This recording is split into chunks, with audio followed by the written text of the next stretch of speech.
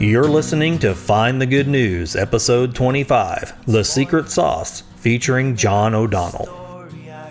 This episode of Find the Good News is sponsored by Parker Brand Creative Services, a branding agency that thinks sideways, pushes forward, and gets your brand up. Check out our work at parkerbrandup.com. Would you like to help make sure I'm asking my guests the really good questions? Just visit findthegood.news and click the questions tab. I'll see if I can get your question dropped in the fishbowl. Each episode, my guests will dive deep, select 3 random questions, and if yours is selected, I'll ask it on the show. That's findthegood.news. When I started Find the Good News, I couldn't have predicted the effect it would have on me. Each and every guest has left an impact. This is the absolute truth. I think about each one of them in some small way each day. John O'Donnell, the man I visit with in episode 25, doesn't break that stride. In fact, John's eagerness to serve and willingness to lead has only motivated me to continue seeking out good people in this community and beyond, bringing their personal stories to you. Whether it's impacting our region through his day-to-day job as director of the Southwest Louisiana Area Health Education Center, or the myriad of ways he puts his passions to work in our communities on a grassroots level, John is motivating people to be more active, to live healthier lives, and to get involved in small ways that make a big difference. John is knowledgeable about what he's talking about, and he has to be. When you're making changes, you're often making waves, and those who rock the boat should be able to back up their reason for doing it. What I loved about John is that he doesn't beat around the bush when it comes to making changes, things that need to happen right now, and he presents these issues, as well as the possible solutions, in an infectious way that makes you want to start making them right away. My perception is that with each venture into good works, John O'Donnell is consciously learning, taking note of what worked and what didn't, and then adjusting his thinking and tactics to ensure that the next go-round is more successful. He's working a long plan that will enhance the quality of life in Southwest Louisiana on many dimensions, but at the same time, he's making sure there are small and visible victories along the way to help us all stay motivated to keep working toward a broader vision. He'll make you think twice about what you're cooking and eating, where you're shopping, the businesses you support, the laws you're voting for, the way we're planning and building, as well as the way we're all getting around from place to place.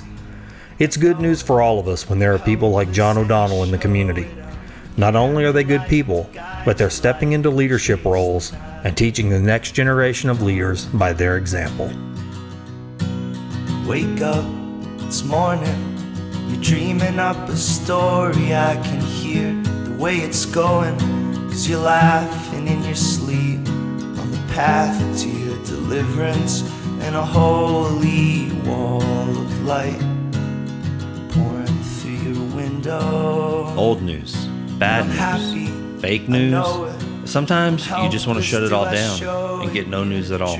With Find the Good News, I aim to change that by focusing on good people doing good work. I visit with artists, educators, civic and spiritual leaders, musicians, business owners, students, volunteers, and everyday citizens who are using their creativity, resources, and talents to bring hope and happiness to their corner of the world. In each episode, I dig into the hearts and minds of my extraordinary guests. We have street-level conversations about relatable things going on in their lives, discover the critical life experiences that shape them, the perspectives that drive them, and the fundamental beliefs that are anchoring them to a path of goodness. There's a lot of news in the world. My name is Oran Parker, and I'm going to find the good.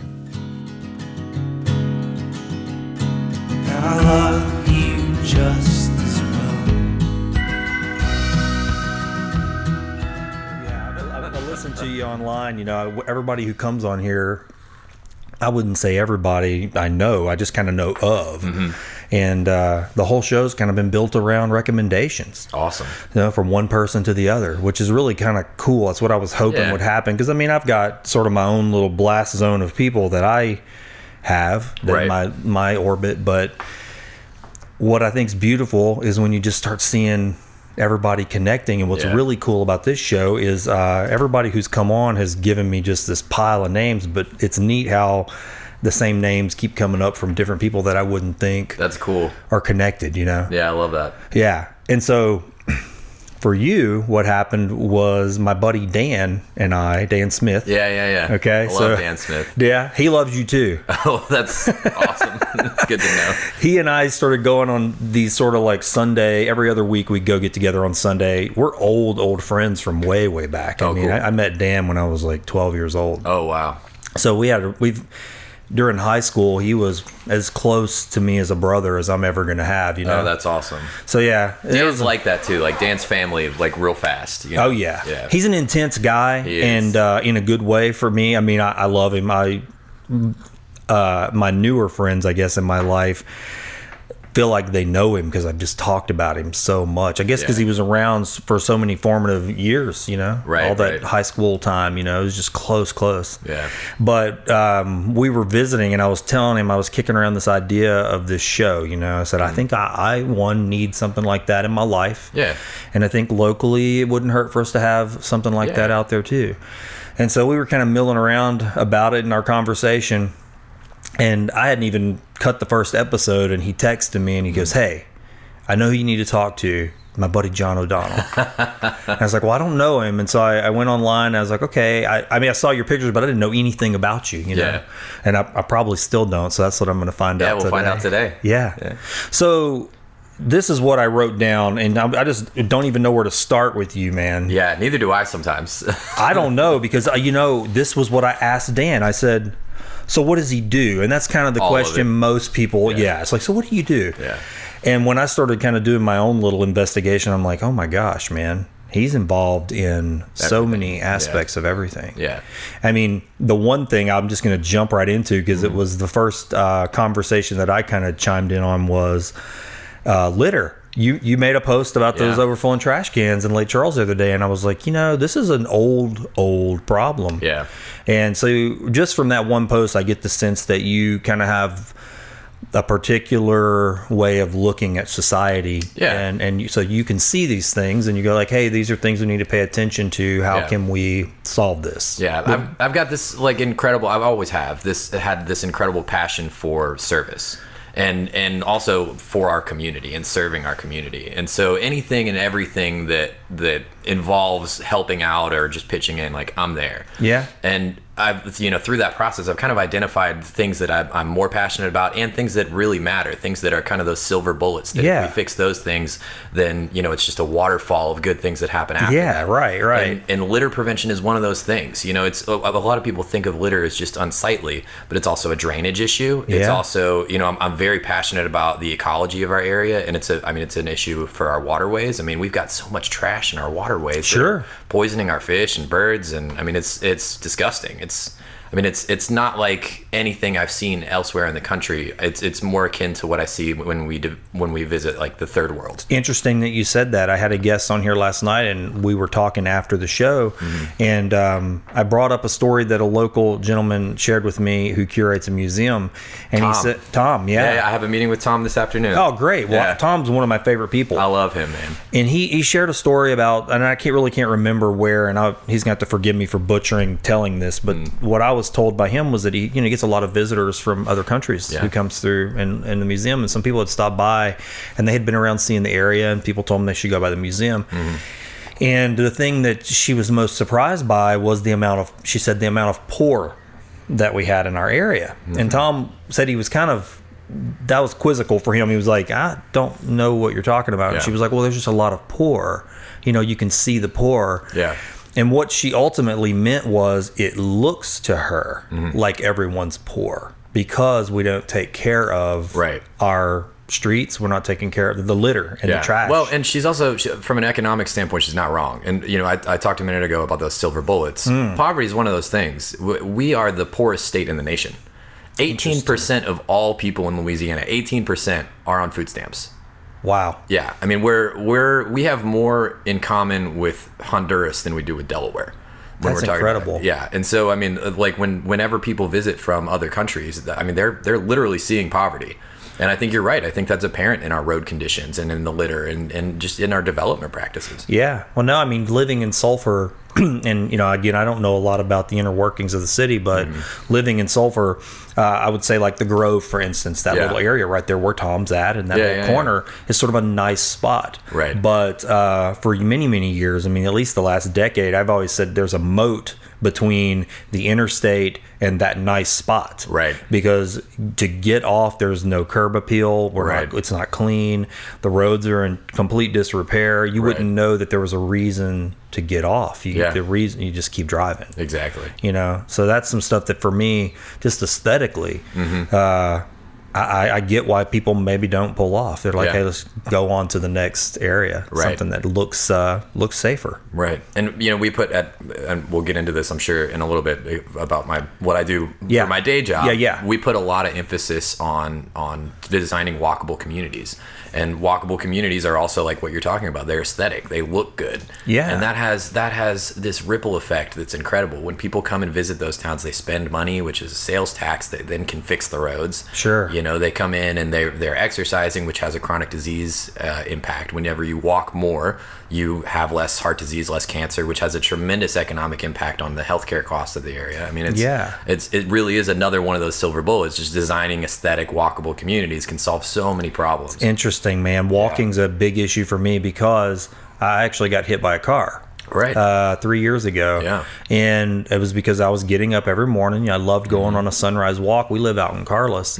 Now, granted, I mean, it's out in the country. So, I had this sort of, I guess, false sense of security that it was safe out there, you know. And I'm just on one of my morning walks one morning and wham, you know. And I was walking on the side of the road, which, I mean, I see people do all the time. But I tell you now, I go walk every morning when I get to work. There's just a sidewalk here in town, right here. And I'll go for like a 20-minute walk.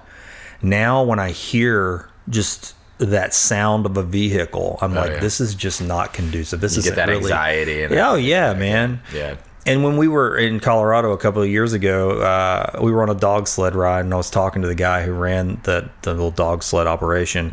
And I said, so what's the real industry up here? Because down here you hear what's the industry all the time. And he looked at me with this puzzled look. He was like, what do you mean, the industry? I said, well, like, what is it that people are thriving on up here? And he looked at me and he kind of got this smile on his face, and he turned around, looked 360 degrees, and he said, well, this is the industry, the environment, where you're at. We really care about that a lot up here because, this is how we all live. We want to live here. We want it to be clean. We want you to have that experience. He said, that is the industry. And I was like, wow, that's a totally 180 view of back home. And we have those resources. You know, I mean, we're the sportsman's paradise for a reason. We have these incredible ecological resources. And one of my pipe dreams is to create, diversify our economy by creating what I'm calling a cultural economy, which is, arts, music, and a big emphasis on the outdoors and selling the outdoors as a community asset that we have to get people to come visit us and spend money. Yeah. My son asked me that the other day. He said, so is our state the sportsman's paradise, or is our area the sportsman's paradise? I said, well, that slogan is very good, and we work in tourism a lot too. Sure. And so that is a part of it, is trying to sell the outdoors. But I don't know if it's, I guess from our perspective in marketing, I don't know that it's ever sold properly. It's sold as, I hate to say it, I'm just gonna be blunt, come in here, enjoy it, take a dump, and then leave. It's kind of the attitude that I have felt for years. Well, I was in Hammond this week for work, and just talking with some people I went and had dinner and sat at the bar because I was dining alone, just talking to people from Hammond, which was fascinating. Hammond is a really cool town, and I love the people there. And we had a really real conversation about, are we still the sportsman's paradise? Is that an outdated slogan? Because before, when they came up with that, like, we did have a big hunting and fishing industry. We did put a lot of emphasis on our ecological resources, and now, like, we don't. Yeah. I wonder about that too, because I remember as a kid hearing that. I mean, I've never been a big hunter, but I've always enjoyed the outdoors. I love hiking and camping. And, I kind of realized it the other day. My family and I, we were, it was Sunday and the weather was just beautiful. It was last weekend, actually. And we sat around for like 2 hours scratching our heads. Right. Like, what do we want to get out and just enjoy this. So what do we need to do? So we decided to drive the Curl Nature Trail, and then just go sit at the Gulf Coast. But I was like, really, I don't know, in our minds we felt like it's a short list, of actually accessible things that don't require a lot of effort to get to, right? Where you can really just enjoy the environment. Yeah. I don't know. That was just our perception. So I think this is a good transition to start talking about like what my job is. Yeah, right on. Okay. Yeah. So I am the director of the community health department at a nonprofit public health foundation called SWALAHEC, or the Southwest Louisiana Area Health Education Center, which is a huge mouthful, I know. Nah. So my job in the community health department is my staff and I prevent chronic disease. Heart disease, high blood pressure, stroke, cancer, those are all chronic diseases. And what we found is that they're largely caused by the environment in which people live. So people are obese not because they are lazy or because they want to eat fast food, but because fast food is what's available and they don't have the resources, like you were mentioning, to just walk safely outside. They know they need exercise. They know they need to walk to school or walk to the store. The city or the community that they live in is not designed that way. Right. So what we do is we provide technical assistance, resources, grant opportunities to communities to help them coalition build, get partners to the table, and then ultimately develop themselves into communities that don't give people disease. Okay. Right. So walkable communities that have easy access to healthy fruits and vegetables. And like we were just talking about, easy access to the outdoors and green space is like one of the biggest things that we can do to prevent all these diseases. So then if that is what y'all do, you have some challenges in Southwest Louisiana. We're the worst of the worst. So this is the front line of the front line. I mean, Louisiana has the worst health outcomes of any state in the nation. We've got the highest rates of obesity, the highest rates of heart disease. Heart disease kills more Louisianians than anything else ever. And so, yeah, I mean, we're on the front lines and we're understaffed, we're underpaid. Like, we don't have the resources that we need to be fighting the biggest fight. But we're doing it in a way. Well, I like to tell my staff and the people that I pitch my job to that we're fighting a guerrilla war against chronic disease. Gotcha. Right. So we are doing these incredibly innovative tactics. We're building coalitions throughout the state. We work a lot with Louisiana Cancer Prevention. Okay. One of my main roles is I'm also the network manager for all of the Louisiana Healthy Communities coalitions throughout the state. Okay. So we're building these diverse coalitions in each region of the state. There are 9 public health regions. And we're trying to bring partners to the table that are outside of the healthcare realm. So like people that have a stake in what we're trying to do, like quality of life, economic alliances, as well as those healthcare partners to the table, pool their resources, public and private, to try and get this done. Gotcha. It's an out of the box concept when we're talking about public health and fighting disease. And if we can pull it off and we can prove that it works here, then it's something that we can apply everywhere. Because, Gotcha. In Louisiana, we're kind of the canary in the coal mine. We're sick, we're poor, and we're on the front line of a changing climate and a rising ocean. And these are problems that the entire country is going to start looking at in 20 to 25 years. So right. If we can find solutions to those now here, where we're already having the problems, then we can have a real shot at changing things nationally. Yeah. So you said something that I think is interesting. You used the word guerrilla war, and I want to hear, as much as you can share with me, because I think maybe there might be a lot of people that don't even realize the things that y'all have already accomplished. Oh, yeah. So give me some examples of things that you've done in the guerrilla war. What have you... So we know that we tried to stray away from programmatic efforts. We were very focused on programming before we started thinking about this in a different way, which was like, okay, let's start a walking group, or let's start a group that gets women, exercising, and we pay for personal trainers for them. And we realized we were spending a tremendous amount of resources and money to help 20 people at a time. Yeah. So we started to think about what can we do that's going to impact thousands of people in one stroke with the little resources that we have. Okay. Right? Like a guerrilla war. Yeah. And we hit on policy, systems, and environmental change. Okay. So policy, one of the big wins that we've had was recently in Lake Charles and in a bunch of communities throughout the state, where it's called Complete Streets. And a Complete Streets policy changes the way that a city or a municipality, it can be, the state also has a Complete Streets policy now. We're working in several parishes.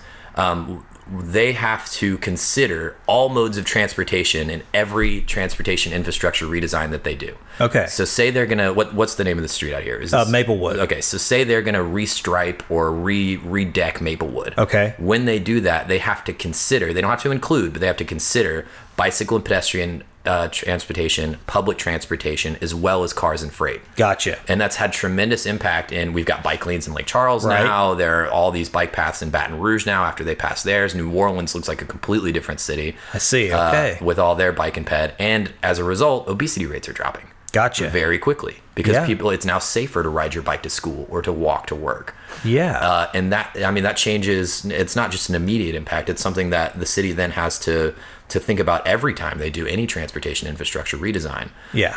And that has long lasting impacts. So how are y'all involved in making that happen? I mean, what is... So, what a lot of people don't, a lot of policymakers and elected officials are unfamiliar with what that policy is, how it works. I've never heard of it. Yeah. Right. Yeah. And so what we do is we provide the technical assistance to explain to them what it is. Then we tell them, why they need it, and convince them that they need it. We use our coalition strength, all those diverse partners, to advocate to these policymakers and elected officials and say, this is something that we want. And then we provide the technical assistance to show them, okay, this is how you would pass this policy. This is how you would incorporate it into your code of ordinances. Because a lot of times, you can pass a policy, put it on the books, but unless you're integrating it into the existing code of ordinances, it doesn't mean anything. I gotcha. So we help them and walk them through that process. So y'all have a lot of research to do.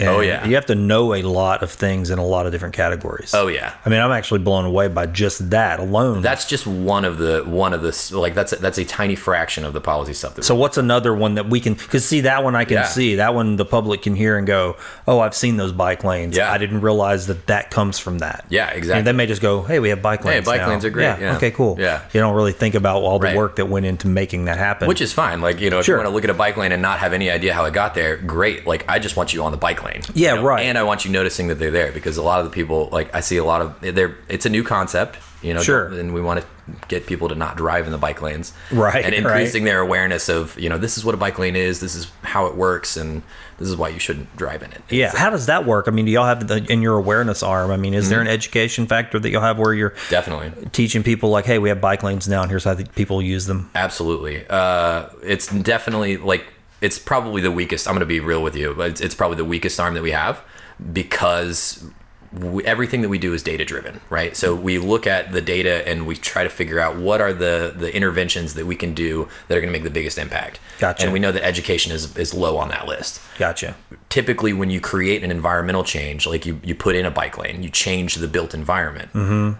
People educate themselves. Yeah. They figure it out pretty quick. Yeah. And so that's where we kind of count on that. But we do a lot of social media stuff. We work with partners like Bike Law Louisiana, the Quality of Life of Southwest Louisiana, to create, awareness campaigns, flyers, social media campaigns. We do a lot of media, like I'm doing this now. Yeah. We're on KPLC a lot, just trying to educate not just motorists about how to not drive in the bike lane, but also cyclists. To this is how you should ride on the road safely. Ride with traffic. You're a part of traffic. Ride with, walk against, all that stuff. Yeah. So all that makes a lot of sense. I mean, we were just having that conversation here this morning that really change is just generational, and sometimes we don't live to see it. Yeah. The real, lasting change that just really gets integrated. Yeah. But and that's probably going to be that way with a lot of what y'all are doing. You're going to see it, the real result 20 years from now. Yeah. And we accept that. We understand that a lot of what we're doing is going to be generational change, and societal change is hard and all that. But on the other hand, we don't have a generation of time left for a lot of these problems. We have to solve them now, and we have to come up with fast solutions. So, and that's a question of resources. And we're working on it. I mean, we're doing good stuff. Yeah. I mean, you have to show people that it's worth doing. I mean, I think about that quite a bit. My wife and I were talking about just single-use plastic. It's a big issue. Yeah. And I was even reading an article the other day about contact lenses. I was like, incredible. I had no clue. Yeah. You just take them out. They get, old, they throw them away, and you don't think about where it's going. Right. I mean, single use everything. Oh, Think about how many times you unwrap a item of food and then we experimented the other night. We went to the store, and I said, okay, let's see what happens. Yeah. And so we've gotten pretty good about bringing our own bags. So we've kind of solved if you have them with you and if it's convenient. And most of the time we have them. But so I said, I'm going to try to shop using containers that are either biodegradable or don't have single use, right? Yeah. Plastic wrappers and things. very difficult at a standard grocery store, like a Kroger or something. Yeah. And so I got home and I started going through everything. I was like, okay, I think maybe 20 to possibly 30% of what I bought was, compostable, possibly. Yeah. But the rest of it had some, even if the container was like a cardboard or chipboard, there was still like the little foil tops and little tiny wrappers that you don't even think about the inside of a box. And then the question becomes, even if you could recycle that, do we have the resources locally to do it? And we don't.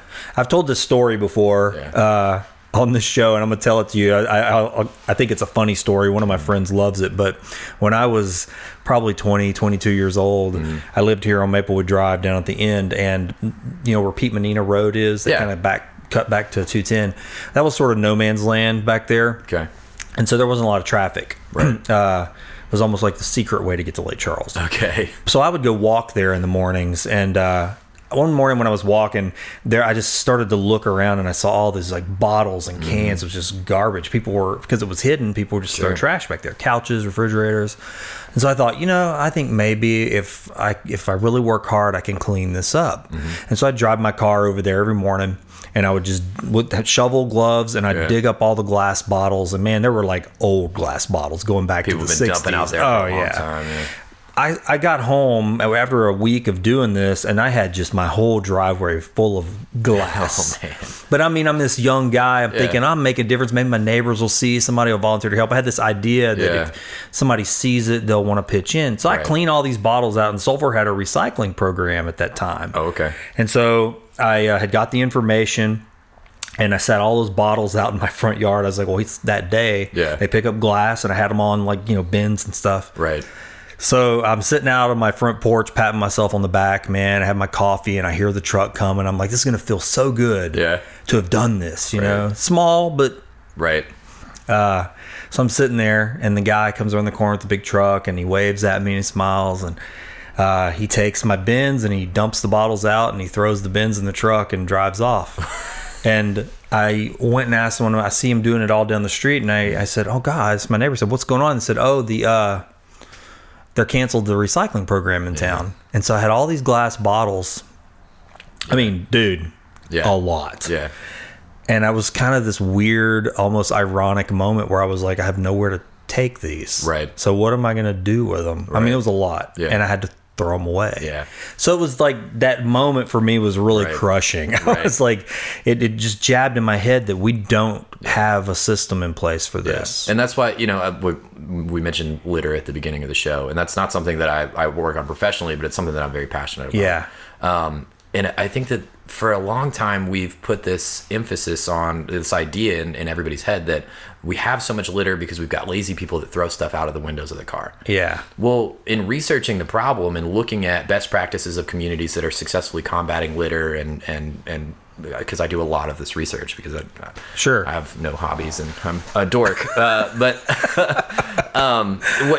like we were talking about with the walkable communities, it's an environmental change. It's not that people are throwing things out of the window. It's that the dumpster policies or the policies about how many trash cans you have to have, or how you enclose your trash cans at a business or a municipality, are poorly enforced, poorly written, and or just don't exist. Yeah. So a lot of the stuff is like a lot of the trash is coming out of the dump trucks. I talked to some guys at State DOTD who were trying to tell me how much taxpayer money they spend at DOTD just to clean up litter that is coming out of dump trucks. I believe it. And even dumpsters, so the wind blows and you don't have your dumpster secured properly, and the trash gets blown out of there. Or if you don't have your dumpster secured in a fence and someone's going through your dumpster and they're pulling out, because we have seen a rise in homelessness lately. Yeah. There are a lot of people that are digging through dumpsters and they're just throwing the stuff out. Sure. And then the wind picks up. Survival mode. I mean, yeah, and that's the last thing on their mind is picking up what they've tore up. Right. Yeah. So if we can solve that through policy and just create, spend some of this money that we're spending on education, because like I mentioned, from a data-driven perspective, education does very little, and spend that on environmental and policy change, then we can really put a dent in this litter problem. Yeah, you said something in that post that I thought was very very powerful, and it was maybe missed by some. I don't know, but you said, we're spending money on media buys and things like that. And I'll tell you that's really jabbed me, not in a bad way, but in a good way, because many, many years ago, maybe 12 years ago, I worked for one of the companies that was producing the media for the Calcasieu Parish litter campaign. Right. And so in doing that, we had to kind of drive around and find litter to shoot and come up with a way to make this catchy and all that kind of stuff, the fun litter campaign, you know. But in doing that, I was shocked. Like, just exactly what you're saying. We ended up going by Walmart here in town. I'd never really went back in the back of a Walmart or on the side of a Walmart. And, we had this, the woods kind of right by there. When we drove back there, blew my mind. Right. And what I guess I discovered from that is that it was almost like years of whatever had fallen out of buggies.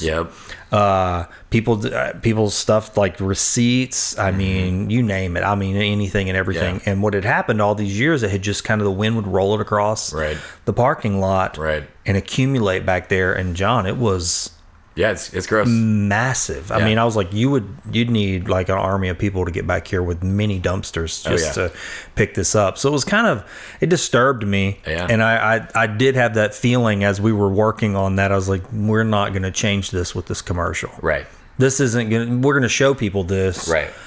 But it's just that's not going to do it. And it's not this. I'm not trying to say that we shouldn't be putting out litter prevention. No, I get you're right. But what I do want to do, and this is something that I've talked about for like a year now, is we don't currently have a way to grade litter by a geographic area. So we need to create a system where we can look at an area geographically, figure out how much litter is there, and then look at a way to categorize that litter so that we can isolate the source.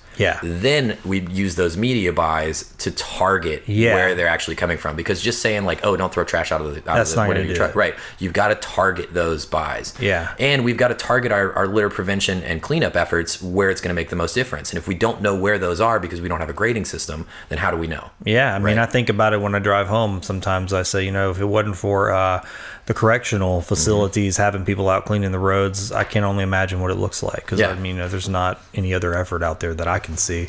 And I mean, those guys they do a tremendous job. I think the sheriff's department does a lot of. I mean, they pick up a lot of trash. But there's so much trash that there's no way that's gonna, like, that alone in a commercial about throwing Wendy's out of your truck is going to make a difference. No, I mean, and when it rains, it's really revealed. I mean, that's when you see it. And it rains, that washes into our bayous, then it gets into the storm drains, it gets into the pipes, it creates drainage problems, and then ultimately it washes up on our I-10 beach. Because that wind blows, and that's why I-10 beach collects all that trash and looks so bad. And I'm happy, I know it. You've probably heard me mention filming videos, building websites, creating logos, or building brands on this podcast. Well, there's a good reason for that. I'm a brand builder, and my brand is Parker Brand Creative Services. My team and I have built countless brands in the Gulf Coast region, and a lot of our work in the travel and tourism industry is experienced across the country and honestly the whole world. We have our specialties: web, logo, package, and whole brand design, as well as video production and photography. But the reality is, we function as a full-service advertising agency to businesses that don't really mesh well with larger advertising agencies or just don't want to have in-house creative departments. But don't listen to what I say. Just go to our website, parkerbrandup.com, and take a look at what we do. We're a show it, don't say it team. Okay, you should definitely say it too, but you know what I mean. That's parkerbrandup.com. We think sideways, we push forward, and we'll get your brand up. So take this, you've earned it, a melody in chorus. So we talk a lot about lakefront development. Well, we need to work on respecting the lakefront that we have. Sure. And then develop it into some. Otherwise, we're just going to build a bunch of nice stuff in a dump. Yeah, no, I totally get that. So how do you change people's minds? I mean, because that's a big part of this, right? I mean, changing people's minds and changing their habits. I mean, and like I said, that all stems from environmental change. So if we create ways to prevent litter from coming out of trash cans and dump trucks, then enforce those policies that prevent that from coming out of there, and just provide people ways to put trash away. Yeah. Right. And, create more robust recycling programs, more robust recycling policies, give people an option to reuse waste. Yeah. That's really going to help. So creating that environment in which people they don't have to litter, or they can't litter. That's how you change people's mind. Do you think some of it is just luxury that maybe creates the apathy about these types of things? Oh yeah. I mean, like ultimately the problem here, isn't policy and all that stuff. It's overconsumption. Sure. Right. And that's a luxury. Sure. And as we see the rise of the middle class in the developing world, that overconsumption is going to start happening everywhere. And that has huge global problems when we're talking about, ocean health. And I mean, because really like the overconsumption problem here is an economic issue, right? Like we can afford to buy single-use plastics. We can afford to buy these things because we are a developed country. And that's just going to get worse globally unless we figure out how to change it here. Yeah, no, I totally agree. So. I wonder about this because I've got this feeling and it may just be for myself that I have to change it in me first, because I used to have a bad habit of looking out at the world and saying, oh, that's bad. Somebody should do something about that. And then I had to come back and go, well, maybe that somebody's me. But then the next layer to that was looking at myself in the mirror and saying, well, actually, I've got all this stuff all this is in me. I'm the culprit, right? So how do I change it? I guess my question for you, and this is more about you than maybe who you work for. Sure. At what point does that happen for you? Draw a line for me to John O'Donnell today. Like, when does this first start becoming like important to you? People, the environment, the community. Yeah. Did something happen, or was it just like a gradual leaning in that direction? It's always been there. Yeah? Ever since I was a kid. Okay. I've always had this passion for service and for helping others. And, I've always been involved in service organizations and scouts and all that. And so you were a scout? I was a scout. Yeah. Right on, man. Yeah. I was Troop 107 at OQH. Awesome, man. Yeah. We were allowed. We actually just did a service opportunity at the old Catholic cemetery on Common Street. Yeah, I saw some photos of that. Yeah, we cleaned it up for Matt Young made this amazing walking history tour. I didn't get to go, but that's awesome. Oh my God, it was so cool. And I mean, Matt just did such a great job with it. I'm so proud of him for that. But we cleaned the cemetery up for that, and my old Boy Scout troop came out, and I tell you what, they are so much better behaved than we were when I was there. That's actually really cool. I've always felt that way too, that the Scouts had can really embed a code into a person. Yeah. There's so many things that are just anchor points to how you can go out and engage with the world through my the Scouts. godson is very involved in Scouts right now, and I've seen the change in him and seen the mindset change of thinking about himself, because this younger generation is the me generation, right? Like very very focused on like what they can get and all this. Sure. And his involvement in Scouts, I've seen the mindset change of he's starting to think about his community, and he's starting to think about global health, and he's starting to think about all these things. And it's so cool to watch that happen as a result of scouting.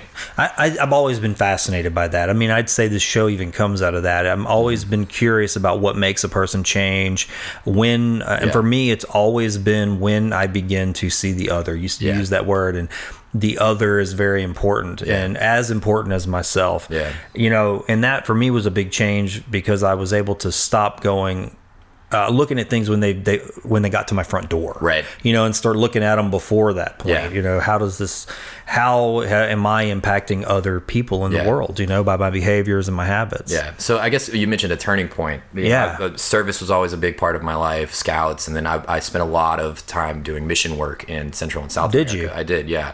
And then Hurricane Rita happened.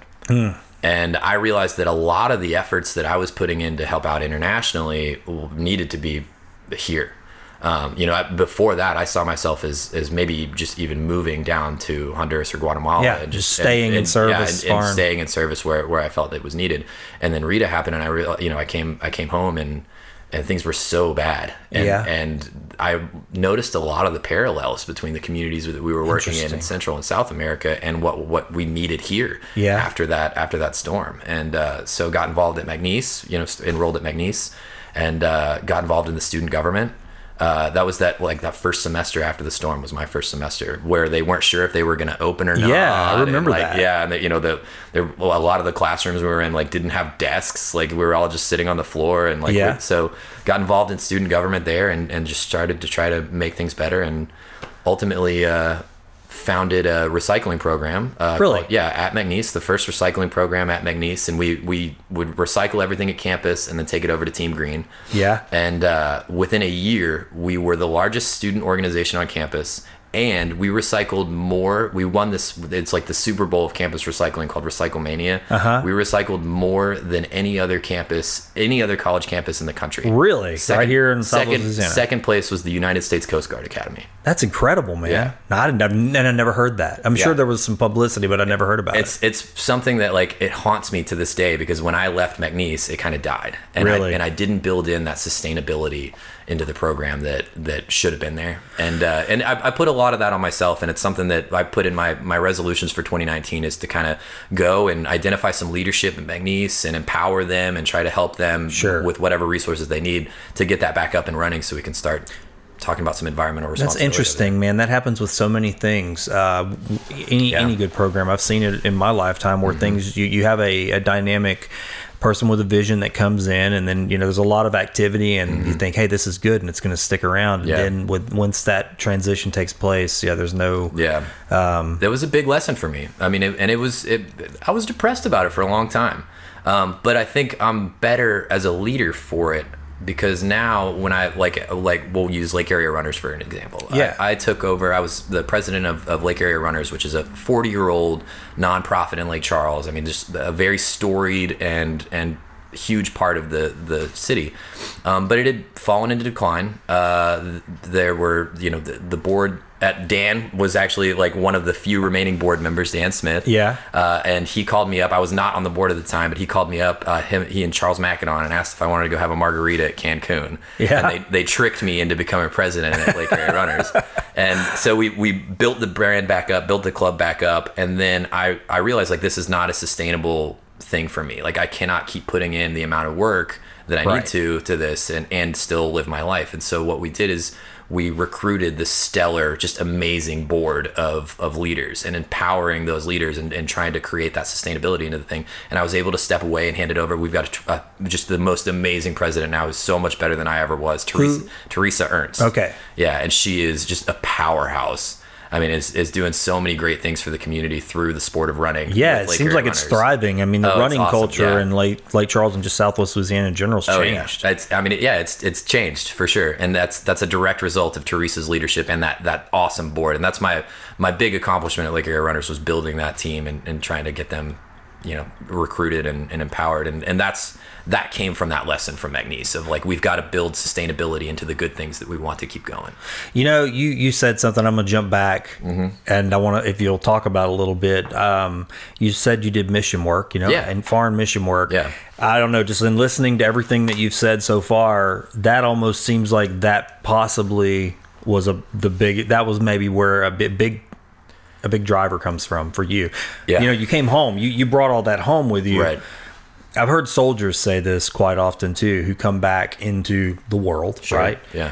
Once they've seen what they've seen, they look at this totally different. Yeah. Coming back. It changes you. Yeah, it changes you. You go, okay, I've seen another side of life. Yeah. I've seen how other people live. I've seen problems that we may face eventually, or are already facing, that we're not tackling, or we're pretending aren't there. Right. And so it's almost like a new set of glasses. Yeah. Do you feel like that was kind of what happened? I think you hit the nail on the head there too, when you said like the problems that we pretend aren't happening. Right. All these problems in Honduras and in Guatemala and Haiti, they're here.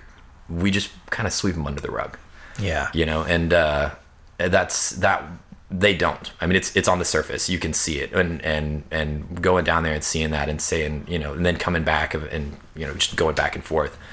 You kind of take the blinders off when you get home. You recognize that there's a lot of stuff here that has a similar feel. Yeah. Especially in Louisiana. Yeah. So I get you. I've always had that kind of feeling, and sometimes you said depression. I mean, I've really depressed myself with going too far in that direction, because you can look around and just almost see nothing but the problems. Really, just that's all it looks like, and that does happen to me still. I mean, I struggle with it. I mean, especially when I see it and I get that sense that probably a lot of people do. That, well, what can I do? Yeah, what can I do? So they look out into the world and they see leaders like you doing something. and they just don't know where to start. Like, what should I do? Right. You know, and for me, it's always been just finding one little thing to begin with. Find the good news. Yeah, something. I mean, like, there's got to be something I can change. Whether it's just shopping differently or taking a walk. Yeah. Just, if you don't do anything, right. That for me just leaves me in the hole. I have the same problem. You know, I'm very critical of myself, and that's something that I probably should work on. I'm very hard on myself. I expect a lot of me, and as a result, I overextend myself and get involved in a lot of problem solving in the community. I mean, I have that same problem where I'm involved in so much and everything is so bad that you get so bogged down, and you're just like, what do we do? Sure. You know? And the way that I found to combat that and to kind of solve that depression is just focus on the work. Yeah. Okay. Focus on what's in front of you. Yeah. You know, pick one, like you just said, pick one small task, focus on that. When you finish that, pick another one. Solve one problem at a time.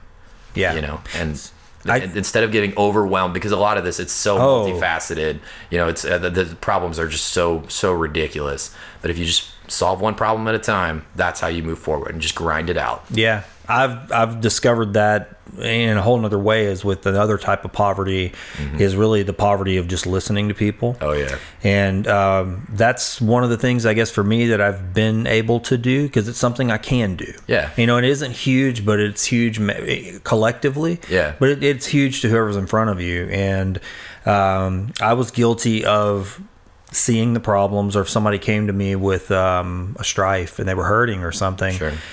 And I would go, I want to hear what you have to say, and try to show them some tenderness or kindness. Then they start cracking that open, and you realize this is like huge. Just within this one person, there are hundreds and hundreds and hundreds of really big problems. Right. And I can't do anything about it. So for a while, what would happen is when I began to sense that, I would go, I can't go here because it's too much. Right. Because I would think once I get in here, just like you said, I'm going to want to help them with this and then this and this. And then you become, your own life disappears in the process, and the people that you have to take care of suffer. So it was a weird place I was in for a while. And it just reminds me of what you just described, because see, what I've seen in our community a lot is someone like you and other people like you.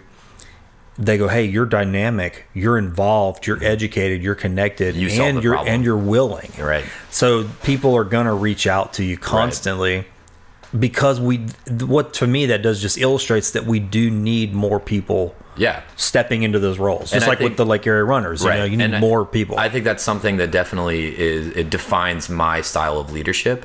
Is that yes, I'm dynamic, I'm involved, and I'm ready and willing, and that often leads to me overextending myself. But I also put in a tremendous emphasis on empowering other leadership. Yeah, and especially empowering leadership in our youth. We've got to get these kids involved in their community and get them excited about helping out and pitching in, because that's what A, creates generational change, and B, gets kids to stay here in Lake Charles or maybe they go away to college and then they come back, which I think is the secret sauce.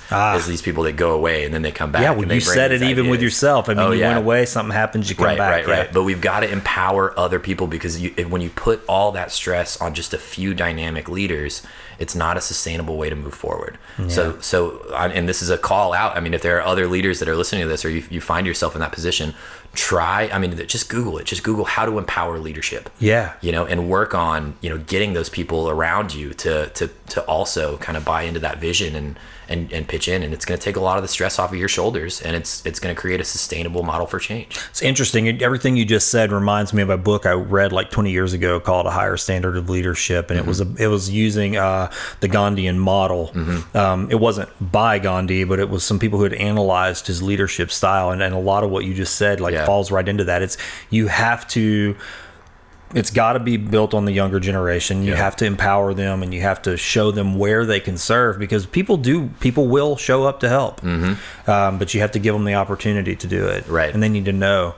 I find that in looking at my own children, and especially my son, I see that desire. He doesn't know what to do yet, but he has that feeling and that sense. And I go, if you don't let the system of just fitting into the world and just kind of going about your business till your grave, subdue you, right, you can really get out there and use that and serve people. And that's how, I see that a lot in kids where they do have that passion, but they're still lost about it. Sure. And that's our role as leaders and as brothers and as godsons or godfathers and fathers and grandfathers, is to help those kids find that path to service. Yeah. Sometimes it's through scouting, sometimes it's through church, sometimes it's whatever, but putting that emphasis on service. And a lot of times that means we've got to serve ourselves, like show them, like this is the example. Yeah. And I don't see enough of that. And that's another call to action that I want to put out on the show is like, get involved and show your kids what service is. Yeah. Because that's going to help them find that path. I think you're right. I'm guilty of that. Just as guilty as anybody else of internalizing and having lots of good thoughts about things, but not actually letting them manifest into a thing. Right. And as I've gotten older, I mean, I regret not, but now I finally, I guess, and it is my children who inspire me to do it, to go, hey, this is something that we should talk about, one, and then find a way we can serve two, because that's going to change it for him. Yeah. I mean, my father and mother weren't big community activists or anything, but I do remember them serving people and caring about people who needed help. And they were always willing to extend a hand to someone. So, those are one-on-one basis stories like that, but just in a broader sense of changing their area. Yeah. But you're right, though. I mean, and again, a conversation I had last night on this show was that you're on the front line here. It's a kaleidoscope of problems. Yeah, I mean, that we're facing. It's the worst of the worst. What do you? And I wrote this down just in looking at everything you were involved in and the places I've seen you kind of pop up. I was like, okay, you've already said that you're out there pretty far. Yeah. So drawing that back in, what are some of the things that you think are just critical in our area, that if these, and again, I don't know what that number is, 3 things, 5 things that you go, hey, if these things begin to change, we're going to see the kind of change that needs to take place, the difference. Oh man. And I mean, that's a hard question. I was like, as I wrote it, I was like, well, where would I even start with that? Pick one.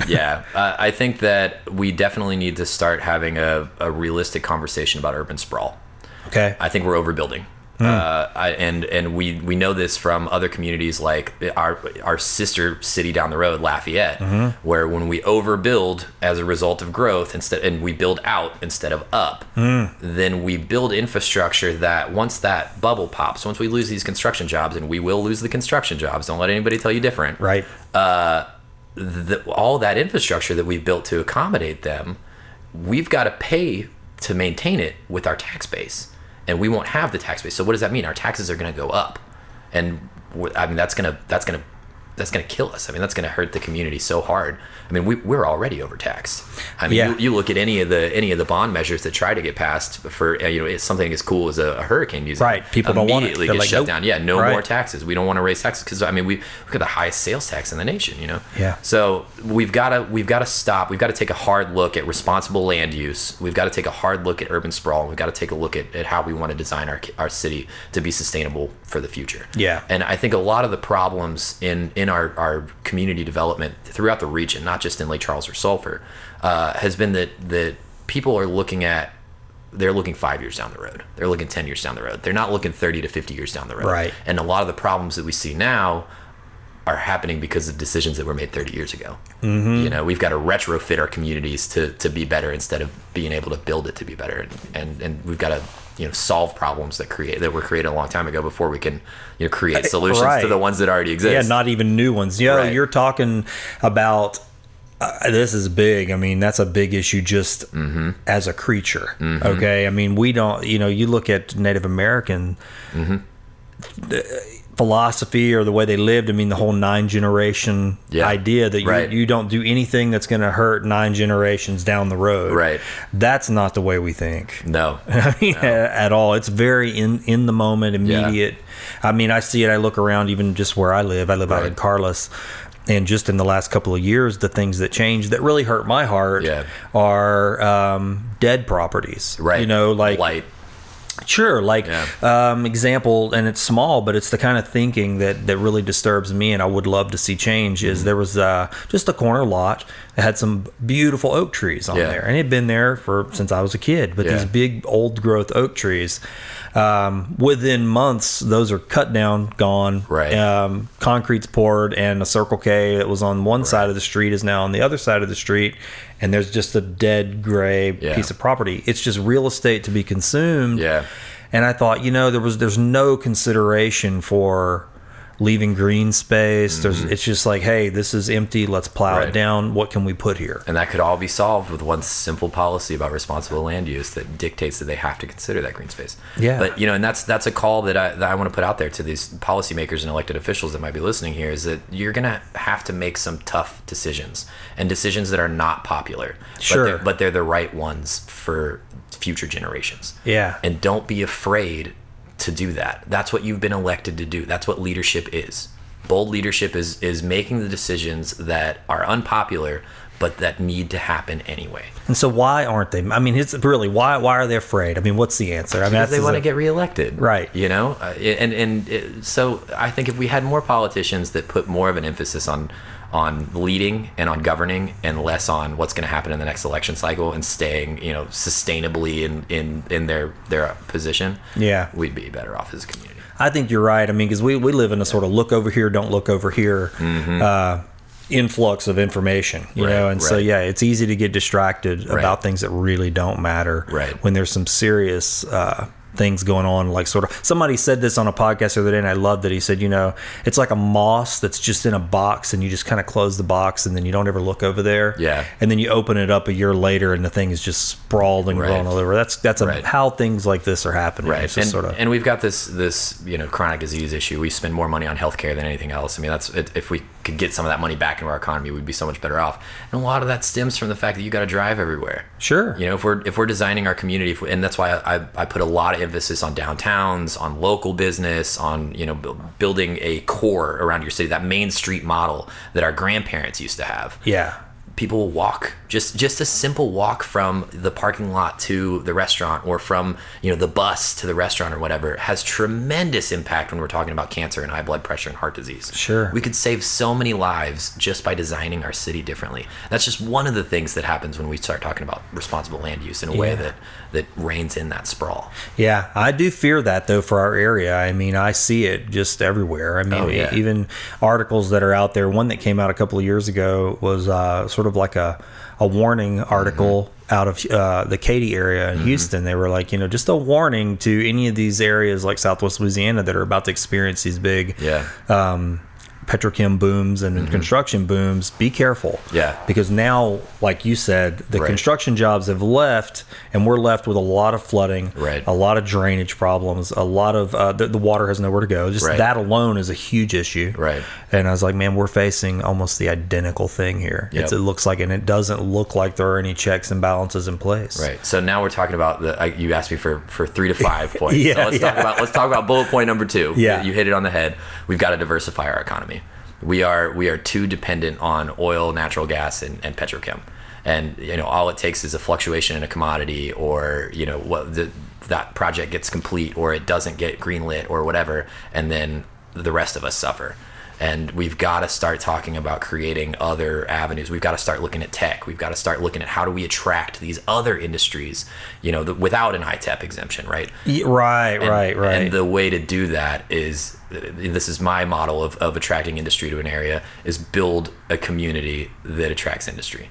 Instead of quality of life. Right, exactly. Yeah. Instead of attracting the industry and then building the community around it, let's build a city that industries want to come to. Yeah, I got you. Okay. And so we've got to diversify our economy. We've got to start incentivizing local business over big business. But we know, there's statistic after statistic that say that local businesses put more money back into the local economy than a Chili's does, or whatever. Right. And we've got to make it easier for people who own a local business to operate. You own a local business. I'm sure you know. We face it. Yeah. Well. It's very difficult. It's extremely difficult, and it's extremely difficult to start one up. Not everybody can just start up a business, and we see this in especially in North Lake Charles. I have some of the best lunches in Lake Charles are being served out of people's houses. and it's like an underground restaurant. Interesting. But they don't have the resources or the money or the capital or whatever, the legal, to start that as a brick and mortar business. Right. But they still want the money. They recognize the need for the community to have that local business. So we've got to find ways to make it easier for local businesses to operate, incentivize them, give them the tax breaks. Yeah, no, you're right. I mean, that's why that's such a sore spot. I mean, for a lot of people, what was going on with the LNG, that just blew up, and boy, it was just negative. Right. And I thought, boy, that's a media storm for them, because it's not. It's true. Yeah. I mean, it really is true. Yeah. That it's harder on the smaller local people to make it. Right. Really, and to provide a quality service. It's not that the skill isn't there, the talent isn't there. Yeah. But you just don't get those breaks. And I came out very publicly against that ITEP exemption. Yeah. And I caught a lot of flack for it. Did you? I did. And maybe rightfully so. But I don't think, I definitely recognize that this is a part of our economy, and we've got to keep it. We've got to foster it. We've got to keep it there. Otherwise, we can't just diversify our economy away from it. We've got to. Sure, right. You can't just cold turkey pull the band. Right. We've got to nurture it. But I don't think there's any excuse for any of these industries to be getting 100% tax exemption for anything. Yeah. I don't like the idea of getting immediate sales tax increase at the detriment of getting a long-term, tax benefit. Yeah, and I mean, there's people who they're going to say it just doesn't serve them. They're not going. That's going to cause a lot of people to be really upset. And I'm not against an ITEP exemption, right? Like I think that we do need to incentivize these businesses to come here and stay here, even though we've got the infrastructure to incentivize them anyway. But I don't think that anybody should get, and the governor's office has already mandated, you can no longer give 100% exemption. It's capped at 80, but even 80 is still quite high. Right. Yeah, I get that. Yeah, no, I don't know what would make a difference though to encourage small businesses and people to try new ideas. Right. Well, there are these things called opportunity zones, where you can create, like little geographic zones. You pass an ordinance and it says like, this is an opportunity zone for local business. So we want you to build your local business here.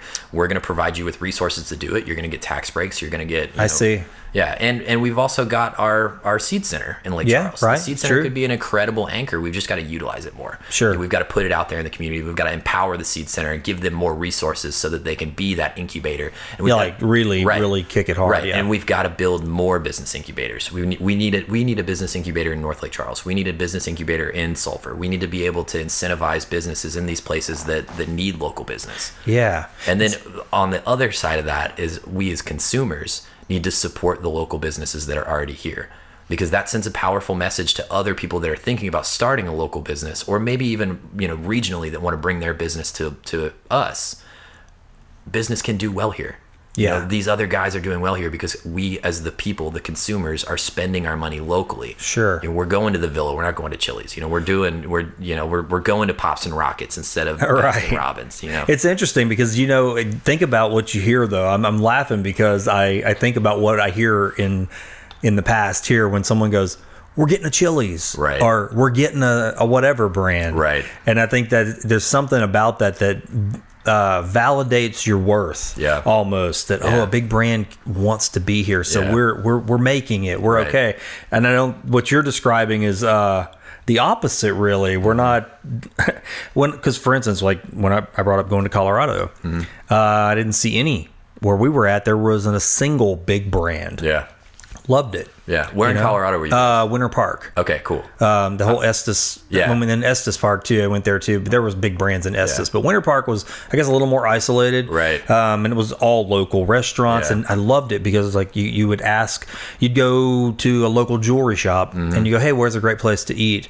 And they would recommend it, and it would be another local place. And it was just local hopping. Yeah. The whole thing, all local. I was in Leadville, Colorado in August. Which is up there kind of by Breckenridge and all that. And it's the highest incorporated town in America. Wow. And they were traditionally a mining town. And this was in the early 80s, I want to say. They were this mining town with it, like their entire economy was based on these mines. And overnight, the mines closed. They had the highest unemployment rate in the nation. Wow. Overnight. And what they did, this guy who I actually got to sit down with and talk to, and is just this incredible like cowboy.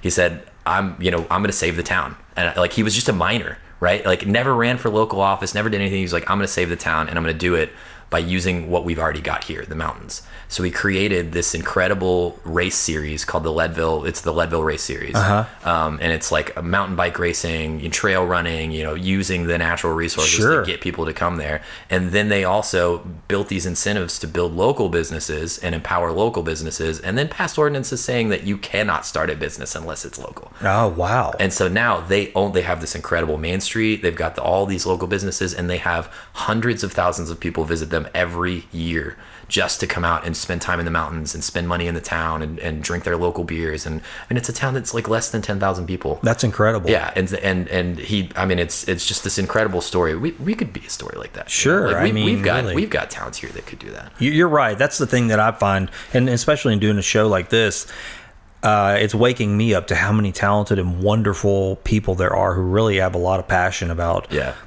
changing things and just whatever it is they may be doing, whether they're an artist, a musician, or just someone who's organizing events.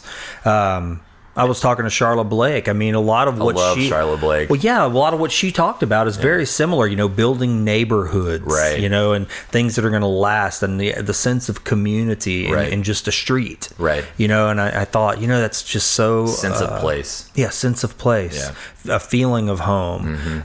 When you have that feeling, you care more. When you think it's temporary, there's something changes, in your mind. You're like, well, and I don't know where that comes from, if it's just a culture of waste, but I was like, well, I'm going to be leaving here anyway. It's kind of like what we said about Sportsman's Paradise. Come here, utilize our resources, and whatever you do here while you're here, just don't worry about that and take off. And we see that in our kids too, right? Like, okay, I'm just going to go to LSU, and then, after that, I'm moving to New York or whatever. And we see this brain drain where we don't have the educated population that we need to do a lot of the things that we're talking about, because these kids are leaving. They don't have this sense of place. They don't have this sense of belonging. We're slowly building that. I had some really cool conversations with some kids that are in law school at Tulane just recently, and they want to come back now because they see these exciting things that are happening. And like you said, there's you see all these people that are involved, and they've got this similar mindset. We've got all this great arts community and everything. I don't know if we've ever had an opportunity like that. We talk a lot about this, like, oh, it's an unprecedented time in Southwest Louisiana because we've got this growth because of the industries. I think it's an unprecedented time to be here because we've got this crazy hive mind of progressive, creative people that are moving things forward. And I have trouble explaining that to my friends who have moved out of town that now live in bigger cities. My sister lives in Seattle, and she visits maybe once or twice a year. And when she comes back, she sees it, and she's like, what is happening? And I'm like, I don't know how to tell you. Like, I don't know why these people are coming. And I just hit on it the other day. It's because we're creating that sense of place, and they're coming back. Yeah. When I recently was in an online conversation. I don't get into, I try to avoid those, honestly. Never read the comments. I try not to, but this one was particular though, because it was like sort of a list of grievances with the area. And I'm not really saying this to blast the people who made the post. No. I thought it was interesting because when I read them, I try to avoid just complaining for the sake of it without a solution. But this was a list of 20 or so grievances, and when I read them, I went, well, I mean, they're right. They maybe weren't written in a loving way, but I've had thoughts like this. And so I got to thinking about it, and I thought, how does this change, though? Do you just, again, treat this area as a piece of property that's just defunct, the whole area, and just go, well, I'm leaving. Or do you change or just use it as a place to build industry, and this is just where we've got trailers where people work the industry to make plastic for the rest of the nation. I'm not ready for that.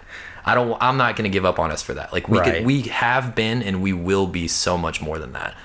And I think, like you said, it's a list of grievances, and they're not all wrong. We got to stop sweeping stuff under the rug. We've got to be honest with ourselves about what is wrong with this community. And we've got to hold our elected officials accountable to those problems and let them know, like, hey, this is something I want solved. This is the type of community that I want to live in. This is how I want to define our Southwest Louisiana, our Southwest Louisiana. It's interesting, man. I'm kind of smiling over here because I saw your face light up.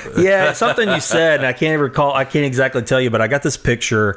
My favorite movie always has been, ever since I saw it, and to this day, is Back to the Future. Oh yeah. And we don't need roads. Oh man, dude. And so you get Back to the Future too, and what I'm thinking about is when they come back in time, and things are all jacked up. It's like Biff World, right? And so I feel like sometimes in life that's kind of what you have in front of you, right? You've got, if we don't do something, we're going to live in Biff's version of 1980, 5 or whatever. Yeah. And but in the movie, I love when you do get to see the differences of how things could be versus how they are, and you get these 3 different views of this one particular place and time. Right.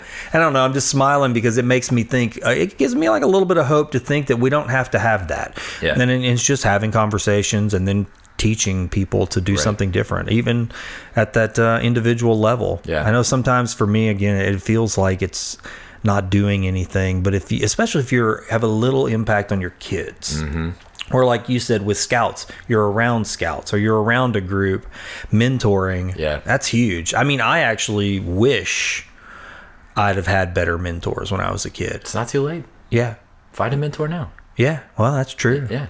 But when I was a kid, I think back on Dan, though. Dan's a pretty. I had good solid friends. Mentor. Yeah, I did have good friends. Yeah. And sometimes that's enough. Yeah, like I was lucky. Yeah, I had moral friends. I mean, moral, still fun people. Sometimes you say moral, and people think, "Oh, that sounds boring." But no, really, I was lucky in the sense that the people I surrounded myself with, or were just lucky, and I surrounded myself that I happened to be surrounded with, were just good guys. So now, like, imagine you're a kid like you were without a mentor, right? Yeah.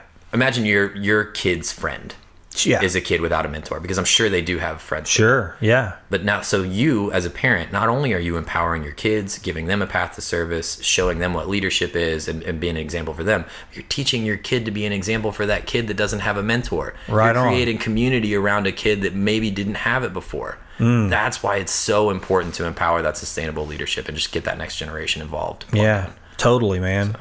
What's the third? Man. Okay. We're all over the place, but I mean, it's beautiful. So number 3, let's start talking about transportation. Transportation. Okay. Yeah. We've got to start reinvesting in public transportation. That's a model of community development that we had before. Adley Cormier is one of my favorite people in Southwest Louisiana. He's like our resident historian. Right. He knows everything about everything.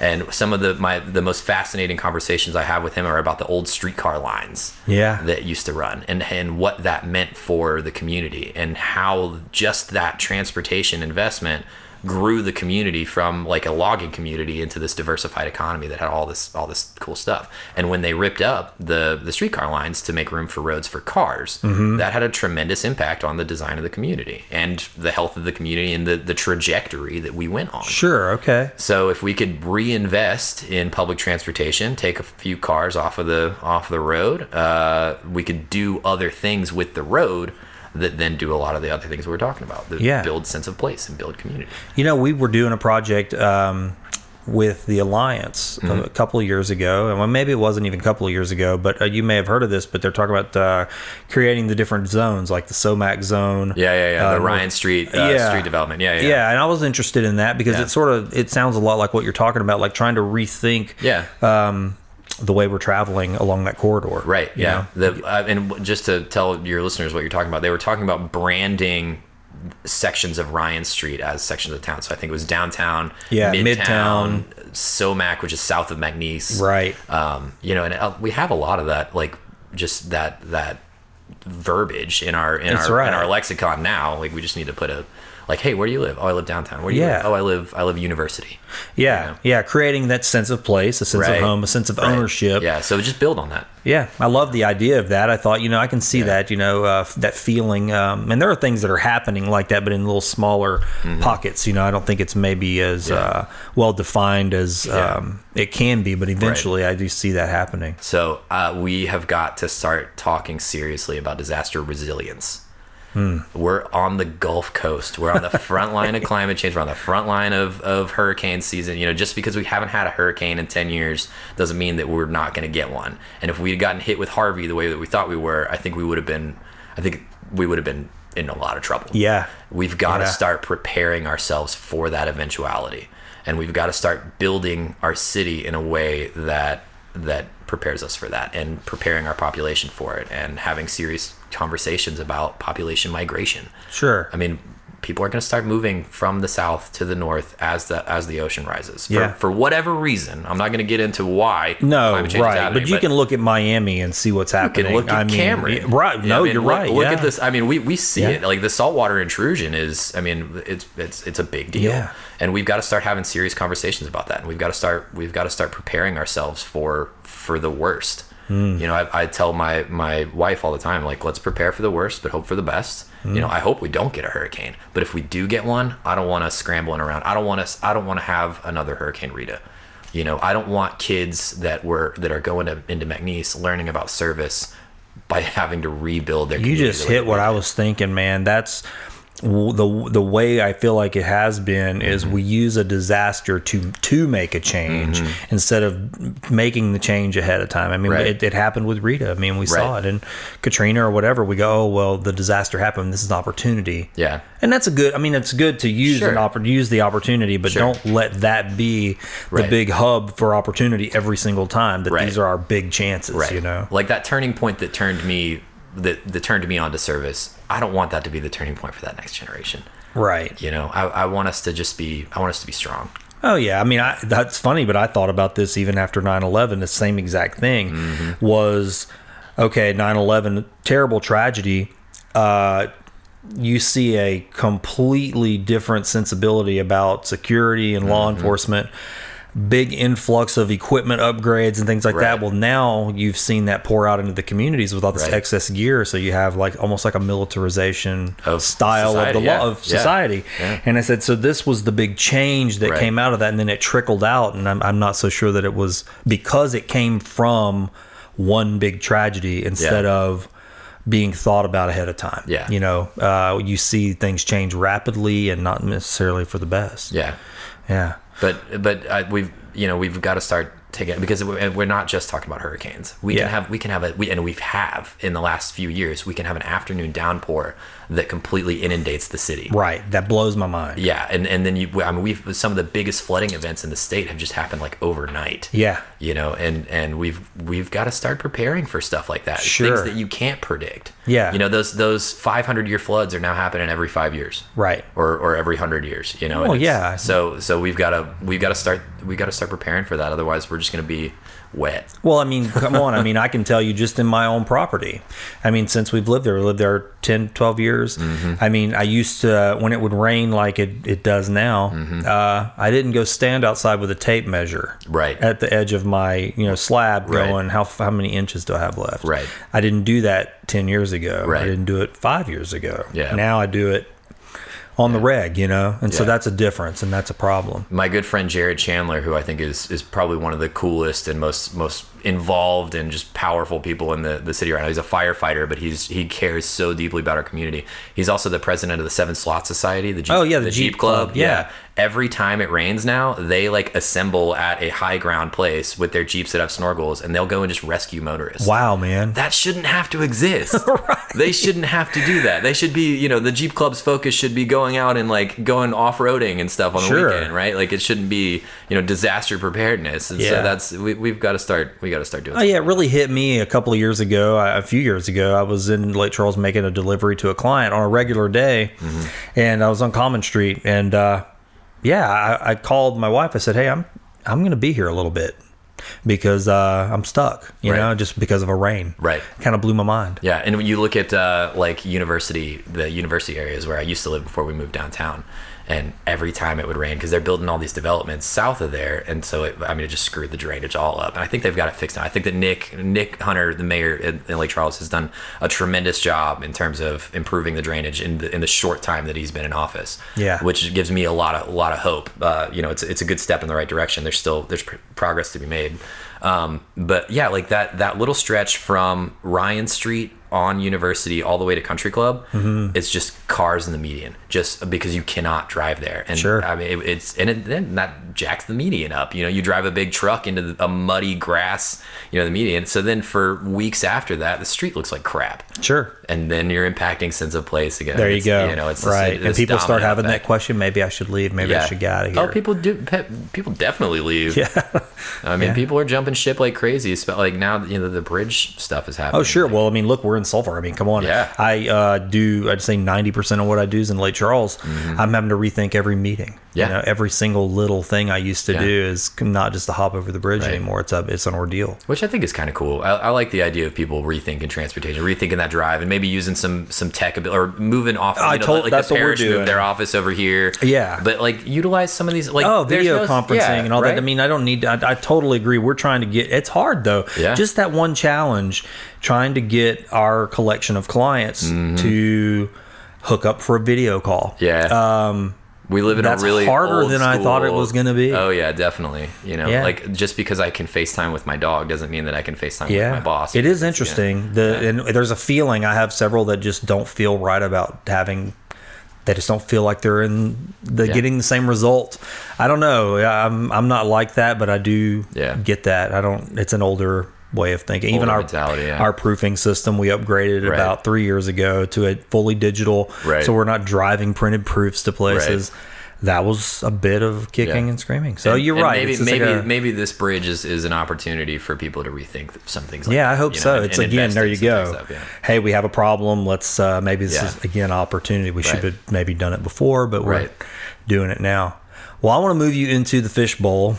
Cool. Oh, okay. I don't know if you've listened to the show, but we have this thing called Fishing for Goodies, and what it is it's full of questions that past guests have left in there. Oh my gosh. So I can tell you I've read some of them I have not read, so we do 3. All right. Can people change is what I just pulled out. Okay. Really? Can people really change?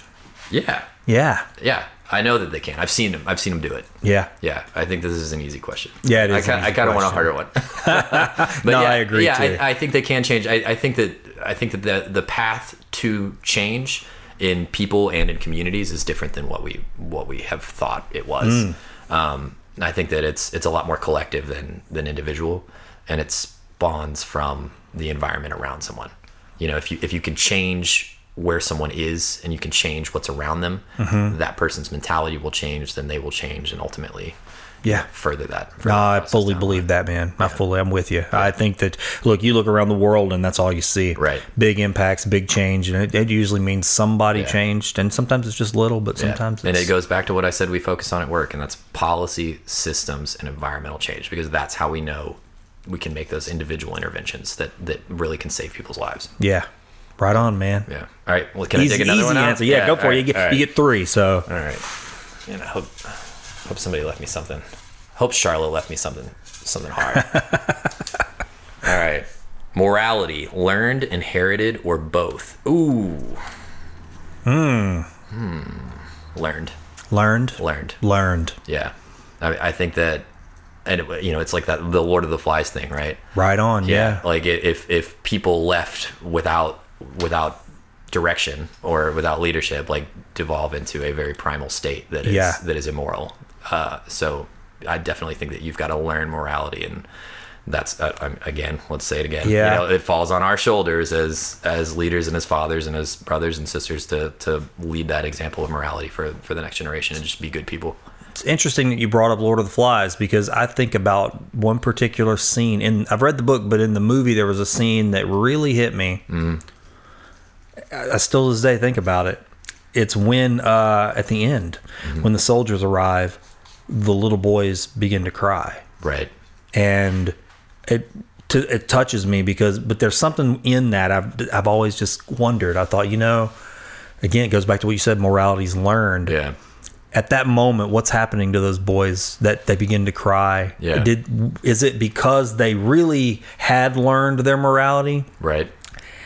And was that their morality coming back? Was it just like this, almost like avalanche of that coming back? Yeah. Like, we shucked our morality, we threw it away, and now it never really was gone. Right. I guess is what I'm getting at. Yeah. Is there like a part of them that still retained it? Yeah. And it just had built a hardness around. So themselves. you're saying maybe it is inherited, and we just lose it if we don't have that right direction. I wonder. I'm not saying you're wrong. I do think that it's inherited. I think it's learned, but I do. I always wonder if there isn't.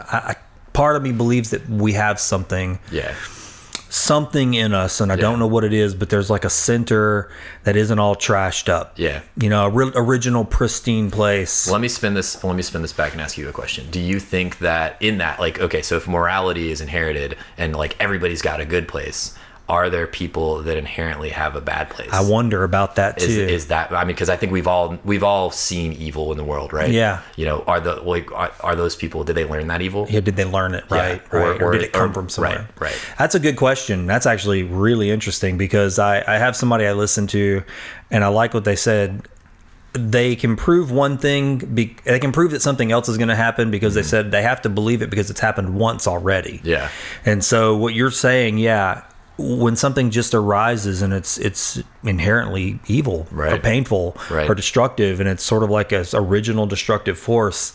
I mean, if we can say that there's something good, there's some kind of counterbalance to that. I always ask myself, like, what led that person to that? Yeah. You know, was it, I mean, was it just tragedy or structure or their life, or was there the bad seed? Yeah. You know, and my colleagues in mental health will tell you that it's a lot of it is childhood trauma. I can believe that. Sure. But I don't know, you know. Well, there are stories. I mean, you'll hear unapologetic. Yeah, I don't know. That's a good question, man. That's something to really think about. Yeah. I would listen to a podcast this week when I drive a lot. I work statewide, so I'm in the car a lot. And I listened to a podcast, the Rich Roll podcast. Okay. And he had, I forget the guest's name, but they were talking about addiction this week. And that, you know, this guest his opinion is that a lot of addiction is not genetic, it's not environmental, but it's things that have happened to you. You know, these people are addicted to heroin, or they're addicted to food, or they're addicted to alcohol. You know, they're addicted to whatever because something happened to them in when they were children. They've got repressed something. You know, something like not all addiction, but a lot of addiction is trauma based.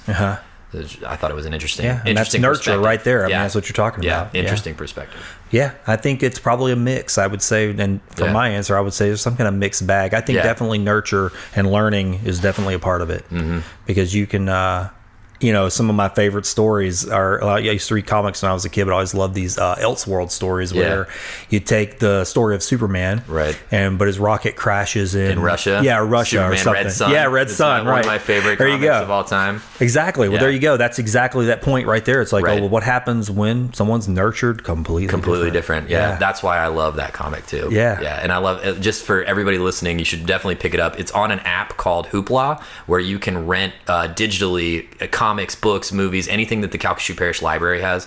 Big fan of the library system. Like, push the library, use your libraries. You can rent pots and pans at the library. Like, I don't think people really know that. They don't. And that's why, like, I want to, like, every chance that I get to, like, blast that out, like, use your libraries, please. But they've got this app called Hoopla. Get Superman Red Sun, because it's not just what happens to Superman. It's what Wonder Woman becomes. It's what Batman becomes. His impact on everybody. And Batman becomes this, like, underground freedom fighter that's fighting communism. It is fascinating. Yeah, it's interesting how relevant that story is to what we're talking about. Oh, yeah. I mean, like, how, you know, you change or become different, and what does that do to your circle of influence? And what happened, you know, that one event, Superman just landing there, impacted all that DC universe. And how did that work? You know, that ripple effect. Yeah. What happens when a symbol of hope that did exist is taken out of play and becomes a symbol of, boy, that's interesting, man. That ripple effect is why everybody should think about everything that they do and say. You know, just you know, keep that in mind. Oh man, we talked about two of my favorite things, man: comic books and Back to the Future. I didn't think that we were going to get to talk about that. We got one more question, man. Okay. Yeah. I don't know, like, what the time frame that you were looking at. I really wish it goes where it goes. We've been kind of fluent with that. Open. Has your project, passion, or work changed you? Yeah, well, that's a good one for you. Yes, absolutely. I think that in a number of different ways that we could sit here for 2 hours about, and it could be its own podcast. I think the biggest way that my job has changed me is that I am now a stronger systemic leader. Right? Okay. And I think that I'm a more adaptive leader as a result. Like, we get, in public health, you get punched in the mouth a lot. Really? Right? Yeah. I mean, it's because public health in Louisiana is tough. You know, well, it's probably not popular. It's not. I mean, and that's why, like, you know, it's a lot of the times when we brand ourselves, like, public health is kind of like the fine print. Well, dude, I mean, think about it. You tell people, hey, if we need to make this change, and they say, hey, that change affects my bottom line, right? But we've also, you know, in public health, things have not gotten better in 40 years in Louisiana. They've only gotten worse. So having to think about problems in a way that marshals resources differently, that uses resources differently, that makes meeting structures more efficient. Just having to adapt and create different systems around how you lead is definitely probably the biggest change that my work has had on me. And that's a direct shout out to one of my colleagues in New Orleans, Mac Giancola. He's the Louisiana Comprehensive Cancer Controller for the state. Okay. He works with me on the Louisiana Healthy Communities Coalition's project. And just one of the smartest guys around. I mean, just this genius. And he's getting a PhD right now, and a lot of what his focus on is this emerging field of adaptive and systemic leadership. So I'm getting a lot of knowledge about that from him, and it's really, really changing the way that I see things and do things and lead. And you saying those words, just adaptive and systemic, because two of those two things initially don't seem like they go together. No. The word adaptive Right. and then systemic. Right. Adaptive sounds like fluid and open and kind of flexible, and systemic sounds very structured or rigid. I think it's that we've got a lot of people that are natural leaders, right? Now you can pick them out in a community, any community, right? But being able to be a leader that can stand up, get punched in the mouth, change your tactics, and still win, that's somebody that you want, and that is something that I'm really, really learning a lot about right now. I like that. So, yeah, I like that. Adaptive leadership. Man, that's wonderful. I actually hadn't considered it from that perspective. I like that idea of a leader that's willing to stand up, get punched in the mouth, and then change tactics. Yeah, or not, or just take the punch. Yeah, sometimes does that happen to you? You just take the punch and Absolutely. say, this isn't going to happen. That goes back to something we were talking about earlier, is that sometimes you've got to make the tough calls, but it's the right one for the community. And that's what ultimately, that's what a leader should be. And you should be strong enough to do that. And that's an empowerment to all the leaders that are listening to this. Just be strong, get punched in the mouth, just take it. You can take it. I have to ask you this, man. Yeah. I mean, do you have any aspirations politically? I hadn't until recently. Yeah. What sparked that? I think just a conversation that I had with my godson, honestly. Really? Yeah. And it was kind of, we were talking about the Avengers. Yeah. Yeah. Right. And we were talking about Captain America: Civil War, where one of my favorite films. Yeah, I love it. And one of my favorite. I mean, Civil War, the comic arc is incredible as well. And for those listening, there's two sides of Civil War. Captain America thinks that the Avengers should be autonomous and they should be able to solve the problems that they want to solve and go to the events that they can impact. And Iron Man wants them to sign this superhero registration act where the UN then tells them where to go or whatever. They become an agent of the government, basically. Exactly. And Captain America's argument against that is that governments have agendas, so you have to go where the government agenda is. And I always thought I was on Team Cap. I always thought that was where the Avengers should be autonomous or whatever. But then I'm talking to my godson, and we're talking about why do governments have agendas? Mm-hmm. Why are there leaders in government that have these agendas that are adherent to special interests that aren't representing the majority of people? They're representing small groups of people that have a lot of influence. Mm-hmm. And it's because the right people don't step up to the plate. Right? Captain America could be one of those guys. I see what you're saying. But he's content to not be, because he's not stepping up to the plate, and therefore nothing changes. Right, I get what you're saying. Right. Changing something from the inside, is infinitely more effective than just kind of attacking it from the outside. Exactly. I guess. So and I don't want to be that guy. No, I get that. Man. I don't want to be that guy that's too afraid to step up to the plate and change things from the inside. Well, sure, John. I mean, the system is in place. That's not going to completely fall apart. Right. I mean, it'd be one thing if that were the case, if everything were just chaos and the system didn't work, and then you had these sort of outliers out there ready and waiting, willing to serve. Right. But that's not the case. And the other side of this coin is that I think that, and I'm not going to call anybody out. I'm not that guy. But there are areas of Southwest Louisiana and regions and elected positions where I think that we are underserved, and we could be better served and better led. Yeah. And I'm not one of these guys that's going to step up and run for the first seat that opens up. I want to go where I'm going to make the most difference. Sure. I think that there are a lot of elected officials out there that are just like, okay, I'm going to run for this now. I'm going to run for this now, and then they stepping stones to different and positions. that's their it's a career for them. I don't want to be that. I want to know that I can make an impact here. This is how I'm going to do it. Let's put some strategic planning into it to figure out how that's going to work. Then let's run for it. So it's not something that's happening tomorrow. But yeah, I would, to answer your question, yes, I think I do have some political aspirations. Well, if you ever ever do decide to, and you find that position that's right for you, I think you're going to bring a lot to it. Thank you, man. I mean, you've just got a diversity of experience and knowledge, and then the passion, and honestly, just the awareness that you seem to have about yourself to say, hey, I want to be a better leader. Yeah. And I know I need to be. And here's some different ways I can learn to do that. I mean, some people fall into leadership. Right. You know, and falling's not always a great way to do things. And if you do fall into leadership, you've got to be conscious that you've always got to make yourself better. That's like, as you know, that adaptive model or whatever, it should be an evolution of that model too. Like, you should always be pushing yourself to be better, learning new things, learning how to better serve, learning how to just be a better man, be a better woman, you know, be a better person. That's like, you've got to keep evolving. That's what it's all about, man. You know, I love that. You can't get complacent and like, okay, you know, I've got this, so I'm good. Yeah, right. Yeah. There's a lot that you can always be better. Oh, absolutely. Well, I believe one of the things I keep taped on my wall, and I've carried it from job to job that I've had, is change is the law. It's easy to say change is the law when bad things happen, because you can kind of just blow it off. But for me, when I read that, I believe it's a force, and it's a good force. Change is something you can work with, you know, and you can insert yourself into. Change is happening inside of you. It's happening out in the world, and you can be a part of that. Yeah. It doesn't have to be a negative thing. I love to read Thich Nhat Hanh's work. You know, he was a Vietnamese Buddhist monk, and he was very young when the Vietnam War was, you know, hot and heavy. And, you know, he lived in exile almost his whole life. But his master had told him that. He said, you know, change is a good thing. Yeah. And the reason he said that is because eventually this war, because change is the law, this war will end.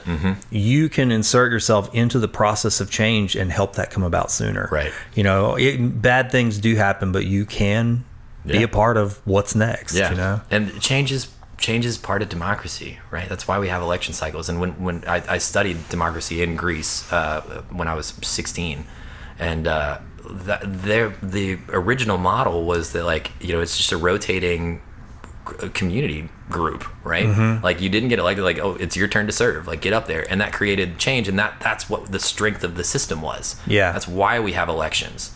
And if we aren't voting people out, if we aren't changing that leadership and things stay the same, we don't get that change, and I think that we're weaker for it. Yeah. Yeah.